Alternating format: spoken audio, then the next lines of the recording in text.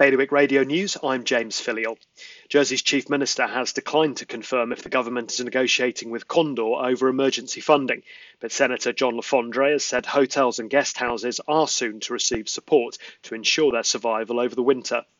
A man chased a burglar through several gardens, fracturing his leg in the process after a 31-year-old broke into his home in Guernsey and stole his partner's diamond ring.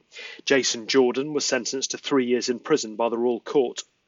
The team leading Jersey's response to the pandemic is planning to test sewage as a way of analysing the spread of COVID. Deputy Medical Officer for Health, Dr. Ivan Muscat, said that wastewater sampling could be a useful way of gathering data. And the Bon Marin left Bailiwick waters for the final time this morning after 36 years of service as a passenger ferry in Sark. The vessel was sporting a Finnish flag in honour of its new owners. More on all those stories at bailiwickexpress.com.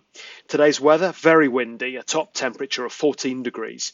Bailiwick Radio News, sponsored by IQ. At IQ, you can now own a Mac from as little as £33 a month over 12 or 24 months interest-free. The choice is yours. So pop into IQ and they'll help find the right Mac for you with financing that's right on the money. IQ, your local Apple expert. Liberty Wharf, Jersey and High Street, Guernsey.